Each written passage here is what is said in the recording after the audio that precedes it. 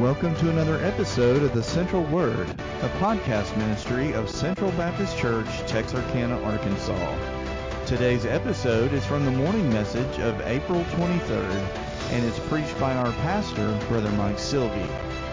Our desire is that this message builds you up in your faith as you walk daily with Christ. Here now is Brother Mike preaching from Genesis chapter 3, The Great Fall.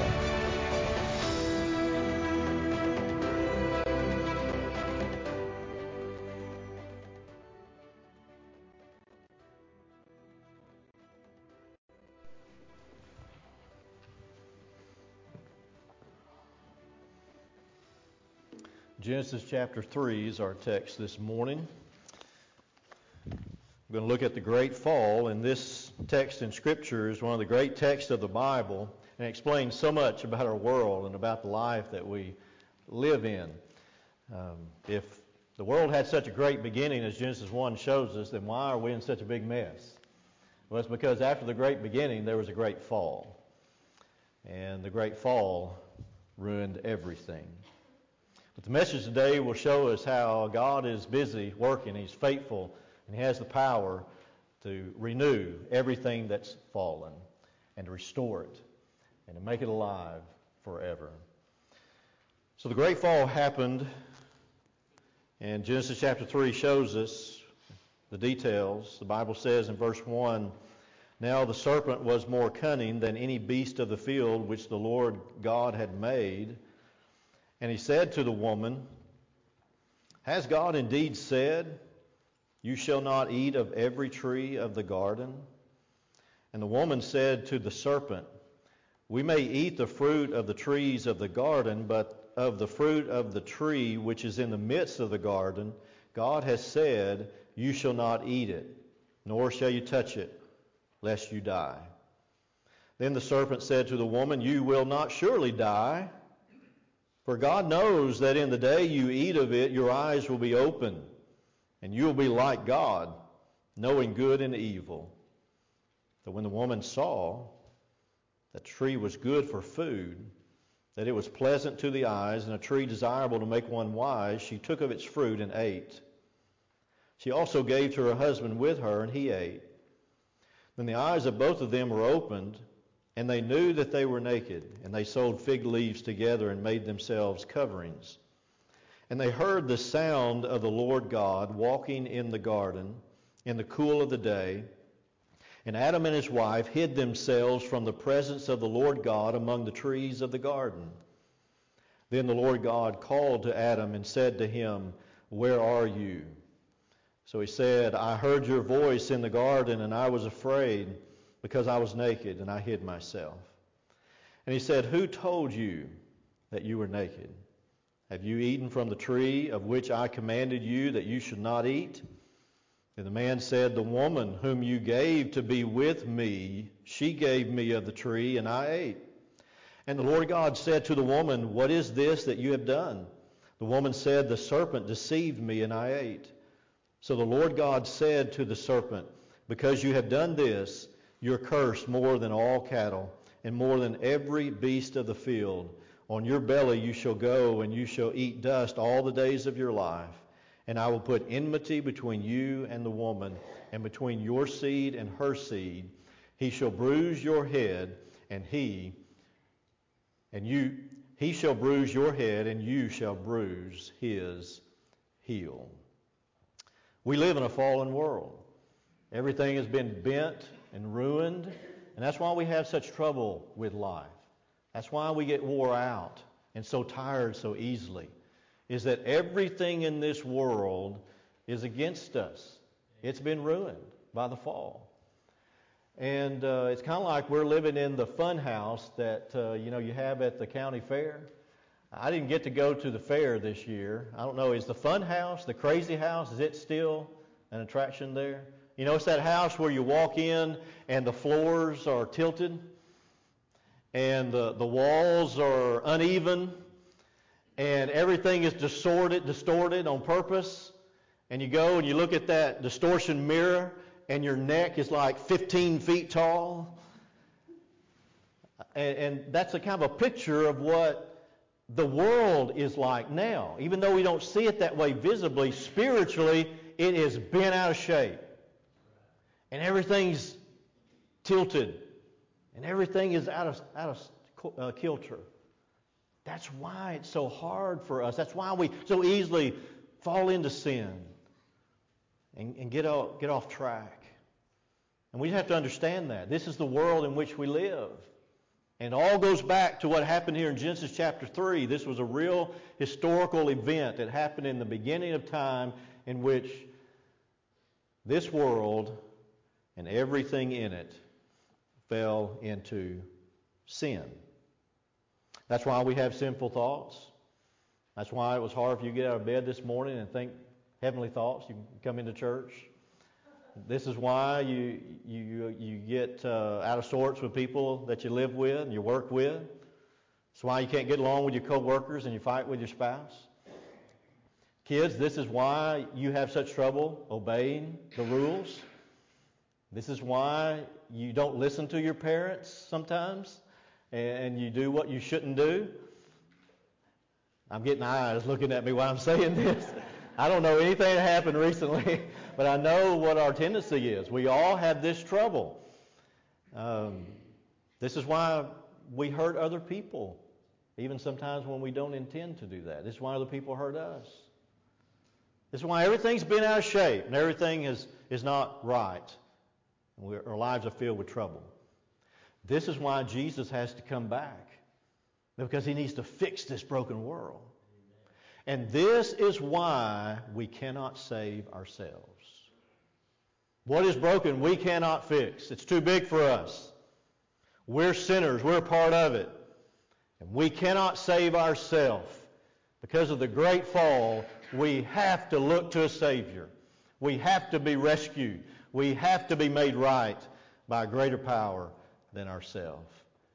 And these verses will show us how a Savior is promised.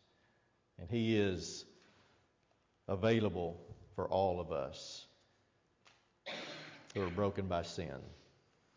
Well, I want you to notice the three voices that were heard here at the fall as we think about how our life is affected and how we try to deal with it. There are three voices that were heard here at the fall, and these are the three same voices that we deal with every single day of our life.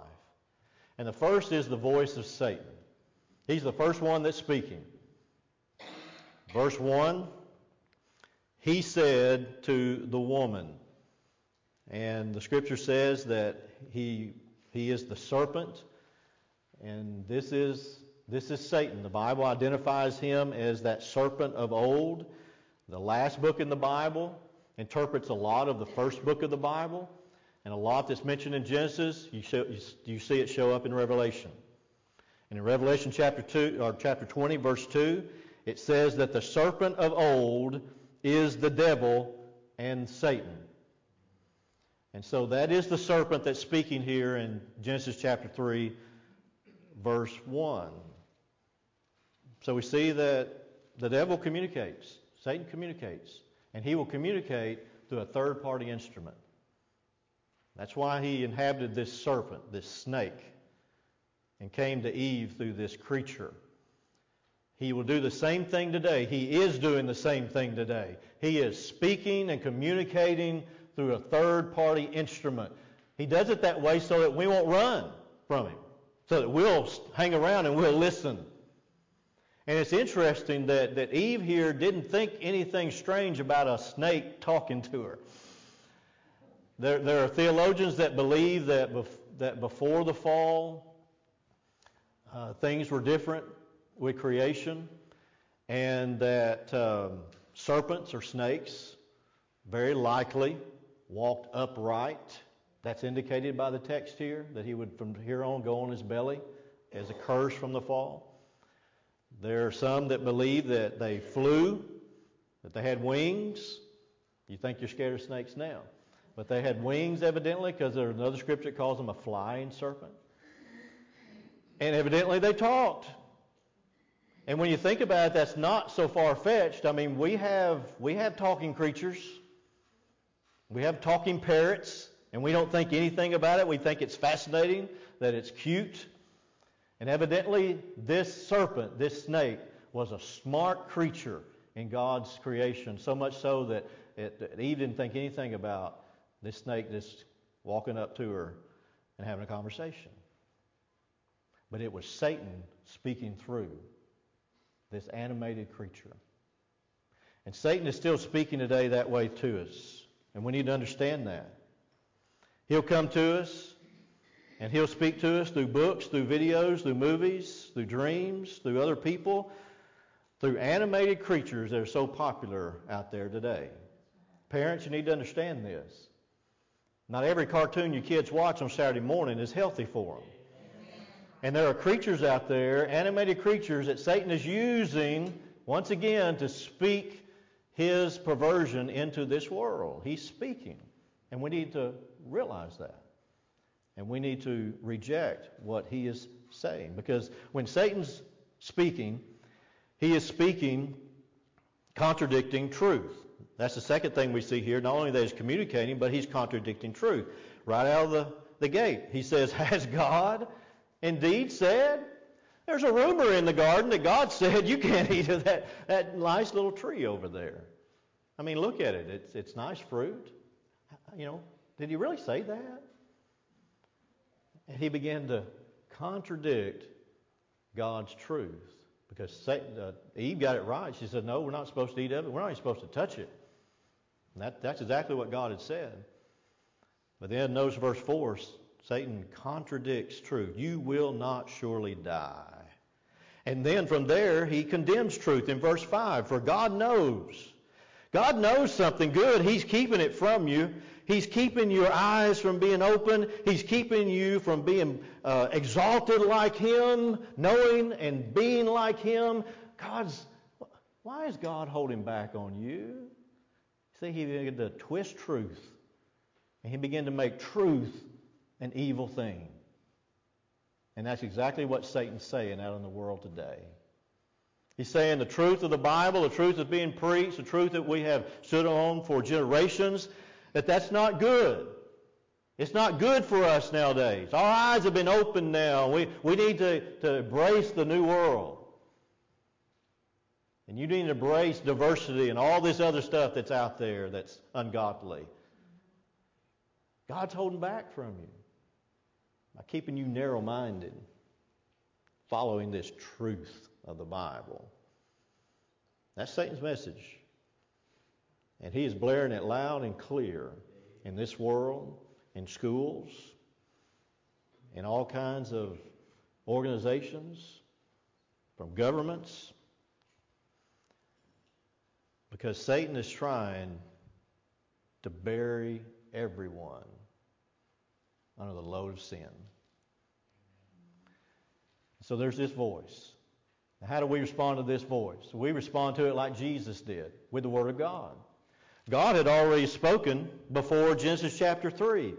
And it was the Word that would have protected them, but they chose to stray from the Word.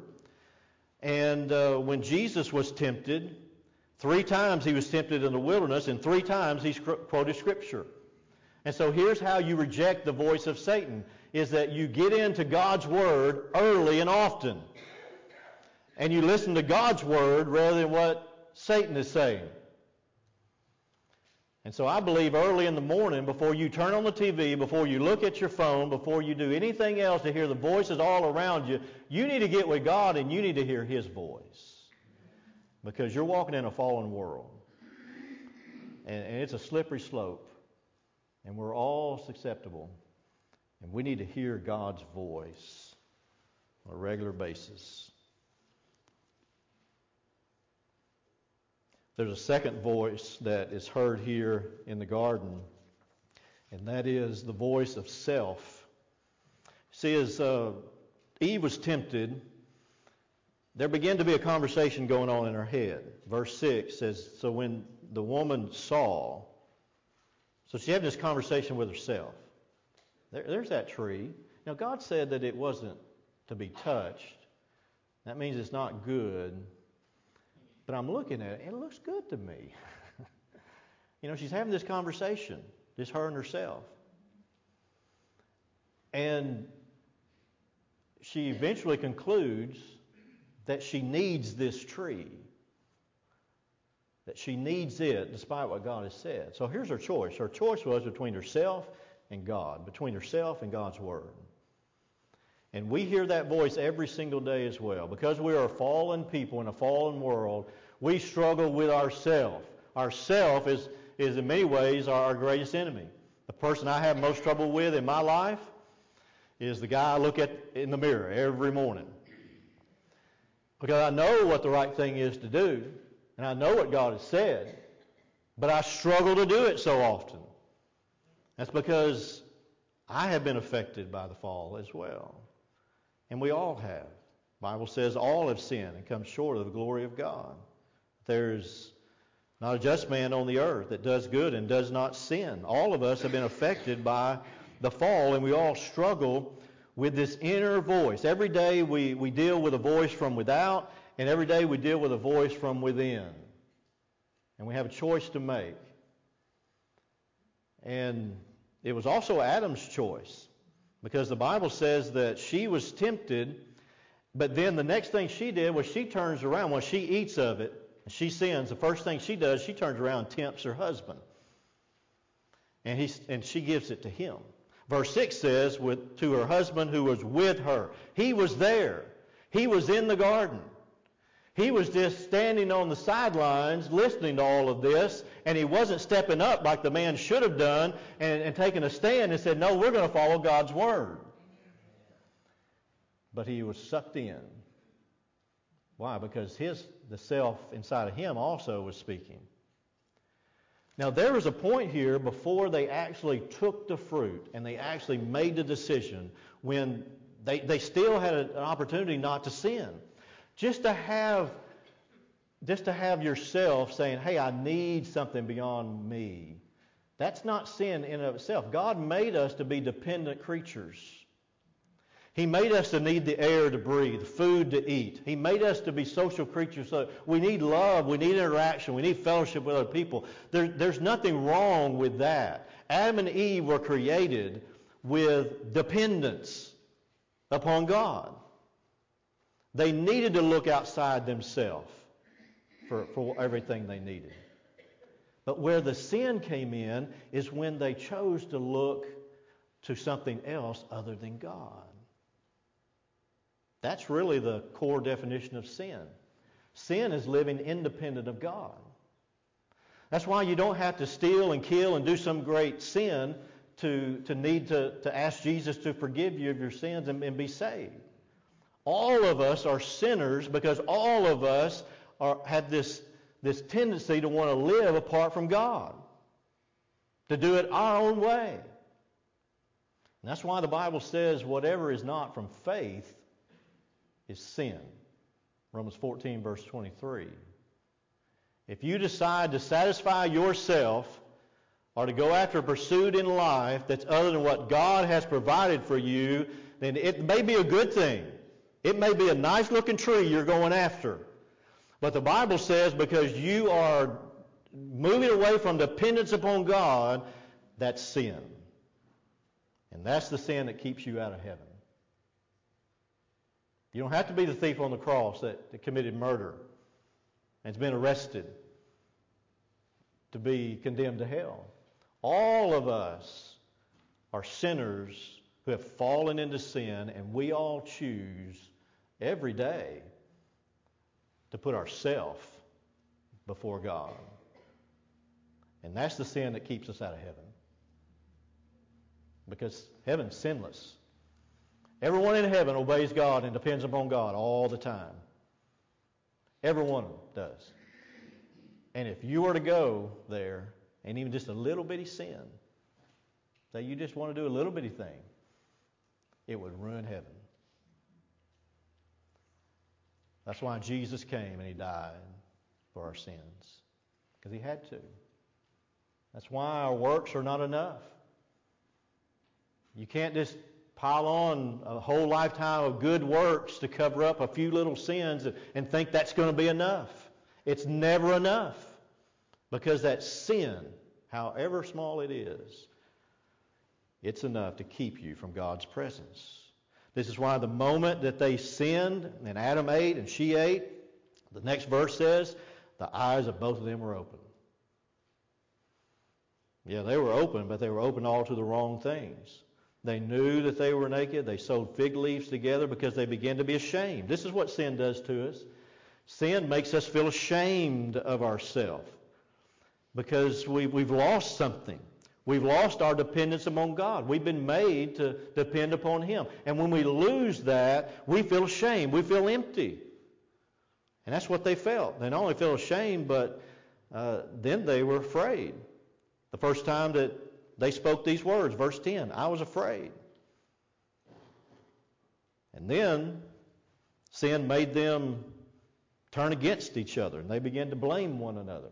And Adam blamed his wife, and the wife blamed the serpent. And the serpent, you know the old joke, he didn't have a leg to stand on. I wonder if I get any laughs from that still. That's what sin does. Sin divides and then it destroys. It turns everybody on everybody else.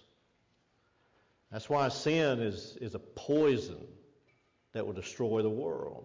Even though it tastes good, even though it looks good, it's bright and shiny, and for the moment it seems fun, it's a poison that will destroy everything from the inside out. And God knew this. That's why He said, don't touch that tree. You see, it wasn't the fruit. I don't believe that fruit, we don't know what that fruit was. And I think that's on purpose. Because if it was an apple, all of us more spiritual people, we wouldn't go buy apples. Or if it was an orange, oh, there's the orange, But it really wasn't about the fruit. It was about our dependence upon God. And it doesn't matter if it's an apple, or orange, or a car, or a person, or whatever it is. If we go after something else other than God as the source of our life, then that's sin. And that's the forbidden fruit. And so God knew that. He knew what it would do to us. And that's why He was speaking all through this. God's voice is the third voice that's heard here, the voice of the Savior. There was the voice of Satan. There was the voice of self. But in all of that, before that, during that, we find it says, God said, God called. God was there. His voice was going out. He began right away calling out to Adam, verse 9. Where are you? And Adam said, I heard your voice in the garden. Verse 8 says they heard the sound of the Lord God walking in the garden. Some people, they make sounds when they walk. They whistle or they hum or they make some kind of cheerful noise. Evidently, this is the way God was walking through the garden. He was just happy, humming to himself, whistling maybe. He was coming to fellowship with His people. And they were over there afraid and turning on one another, cowering in the darkness. But He still called them. He said, where are you? And then they came, stepped out of the shadows, and He spoke to them. And He didn't stop speaking for the rest of the chapter. And He hasn't stopped speaking today. I want you to know that this God who made everything and He watched everything fall into sin, He hadn't given up on us. He is calling everyone to come back to Him. He's calling you to come back to Him. He wants His people to be restored and to know life and to have life in total dependence upon Him, because He knows that's how we can live in the most abundant and full way. God's not trying to be a party pooper in our life, if I can say that word. He's not trying to rob us from the fun house. He's trying to really give us life in which we can enjoy and not have to apologize for or regret or say, I wish I never would have walked into that room. He wants to bring us back into the garden of His blessing and eternal life and abundant life, so we can live with Him forever. That's what His voice is all about today.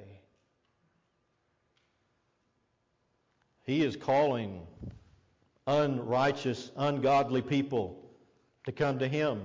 Romans chapter 1 says it very clearly. says that the ungodly and the unrighteous men,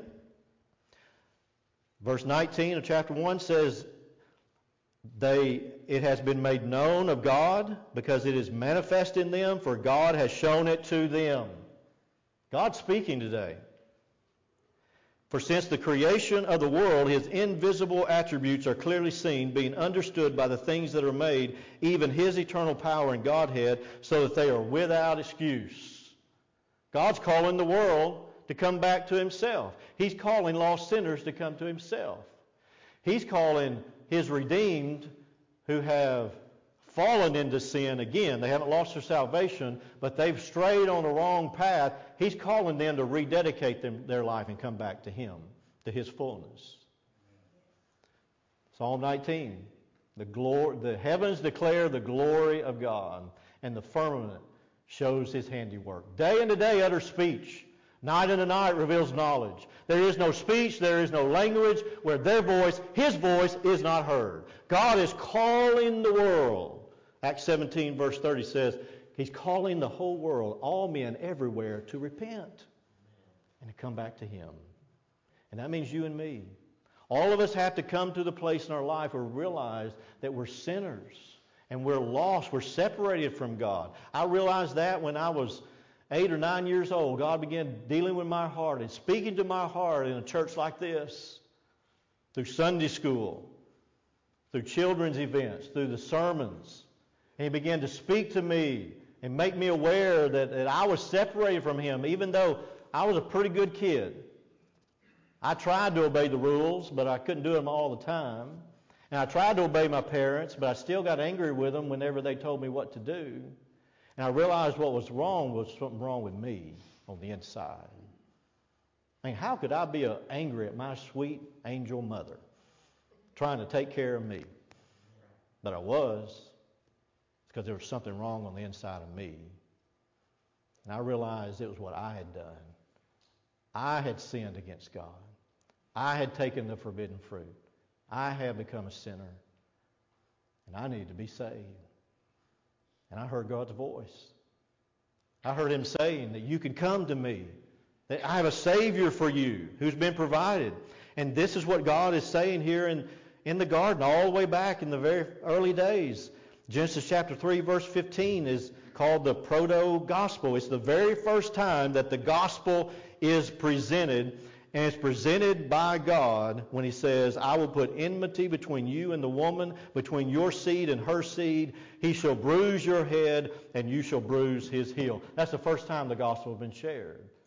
And it's amazing. God is talking to Satan when he's sharing it. He's given a word of victory, a word of hope. And Adam and Eve are standing right there, and they're hearing it. And there's this symbol of a seed that he mentions here. And this explains and shows the gospel to them. That there would be someone who comes. There would be a Savior who comes, who would come in a miraculous way. Because biologically, the seed doesn't come through the woman, it comes through the man. And so when he said the seed of the woman, he was saying, this Savior who's coming, he's not going to come like everybody else has come. He's coming apart from sin. He's coming apart from the sin that's passed down from generation to generation. He's going to be a sinless Savior. And he's also going to be a powerful Savior who comes to deal with Satan and to deal with all sin. That's what the words mean, that he shall bruise your head and you shall bruise his heel. There's going to be conflict. There's going to be a fight. There's going to be a battle. And the Savior is going to come out victorious. The cost for him, there's going to be a sacrifice. His heel is going to be bruised. He's going to be inflicted with pain. But in that sacrifice, he's going to deal a death blow, a mortal blow to the enemy and to sin. He's going to bruise his head. And so there's a sacrifice that is going to be made. There's not only a Savior that's coming, but a Savior who's going to die. And this is clearly pictured through what God says to the people here. Look at verse 21. It says, Adam and his wife, the Lord God made tunics of skin and clothed them. Where did the tunics of skin come from? Well, it came from an animal that was sacrificed. Who sacrificed the animal? God did. God took a little animal and He killed it. Now, God wasn't trying to be cruel, but sin had come into the world, and now He needed to do what was necessary to present the picture that there was a Savior that's coming that was going to die for the sins of the world. You need to believe in Him. You need to trust in Him. And so a little animal was sacrificed as a picture of the Lamb of God who would come later. John said, "Behold the Lamb of God who takes away the sin of the world." That's why Jesus came. And so this picture was presented here of this great Savior not only coming, not only dying, but I want you to notice the last verses of this chapter, the last part of this picture of the Savior coming is a Savior who is willing to receive lost sinners. And it's communicated through this symbol of a sword. These are very interesting verses. These are hard to understand verses. And I wrestled with these verses for a long time as I've studied the Bible. But I want you to see that this flaming sword that the cherubim wielded right there at the Garden of Eden, as man was driven out of the garden. The Bible says here that the Lord God sent him out of the garden, verse 23, to till the ground from which he was taken. He drove out the man, and He placed cherubim, those are guardian angels, at the east of the Garden of Eden, and a flaming sword which turned every way to guard the way to the tree of life. That sword was not there to keep man out, keep man at a distance from God. That's why it's always kind of come across at first reading. It doesn't say the sword was there to keep man from the tree. It said it was there to guard the way to the tree. You see that in the text? It was the entrance point now that everyone had to come through that were lost, that needed a sacrifice. Now they had to come through this way where there was a sword so that there always would be a sacrifice.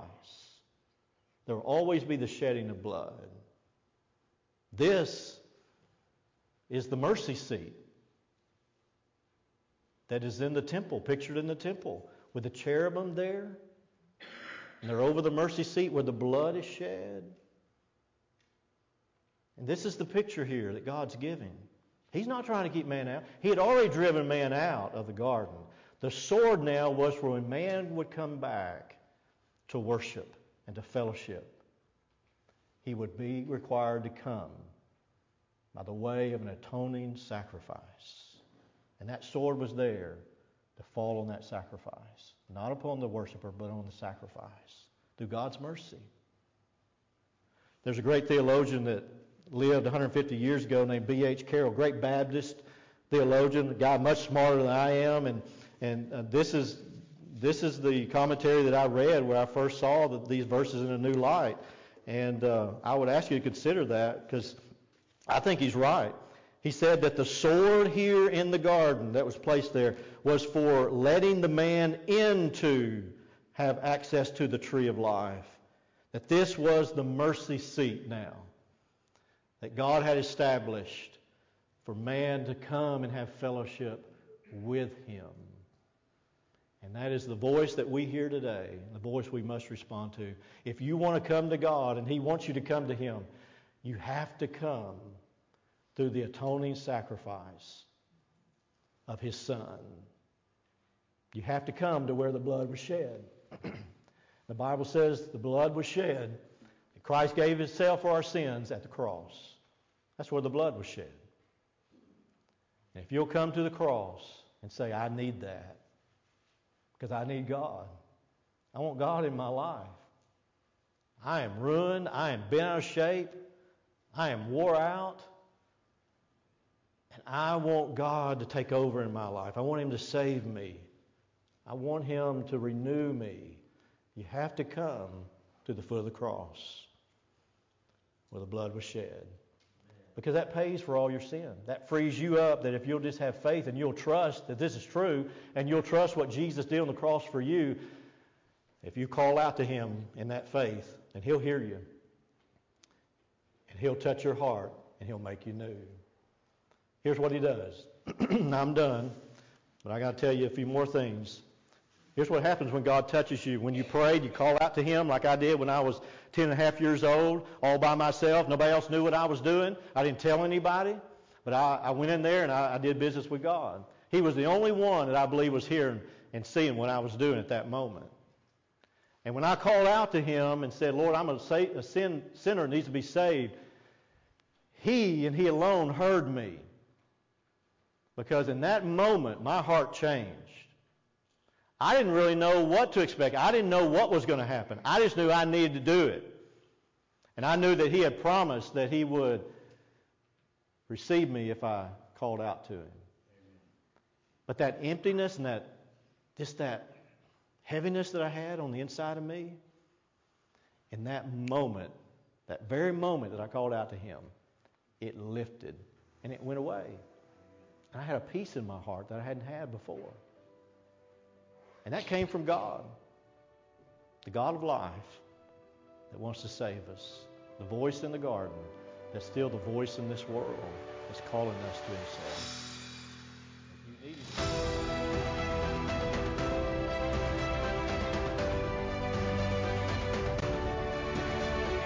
Thank you for listening to this episode of The Central Word.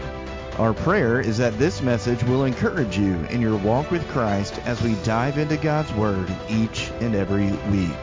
Thanks again for joining us, and may God bless you in the week to come.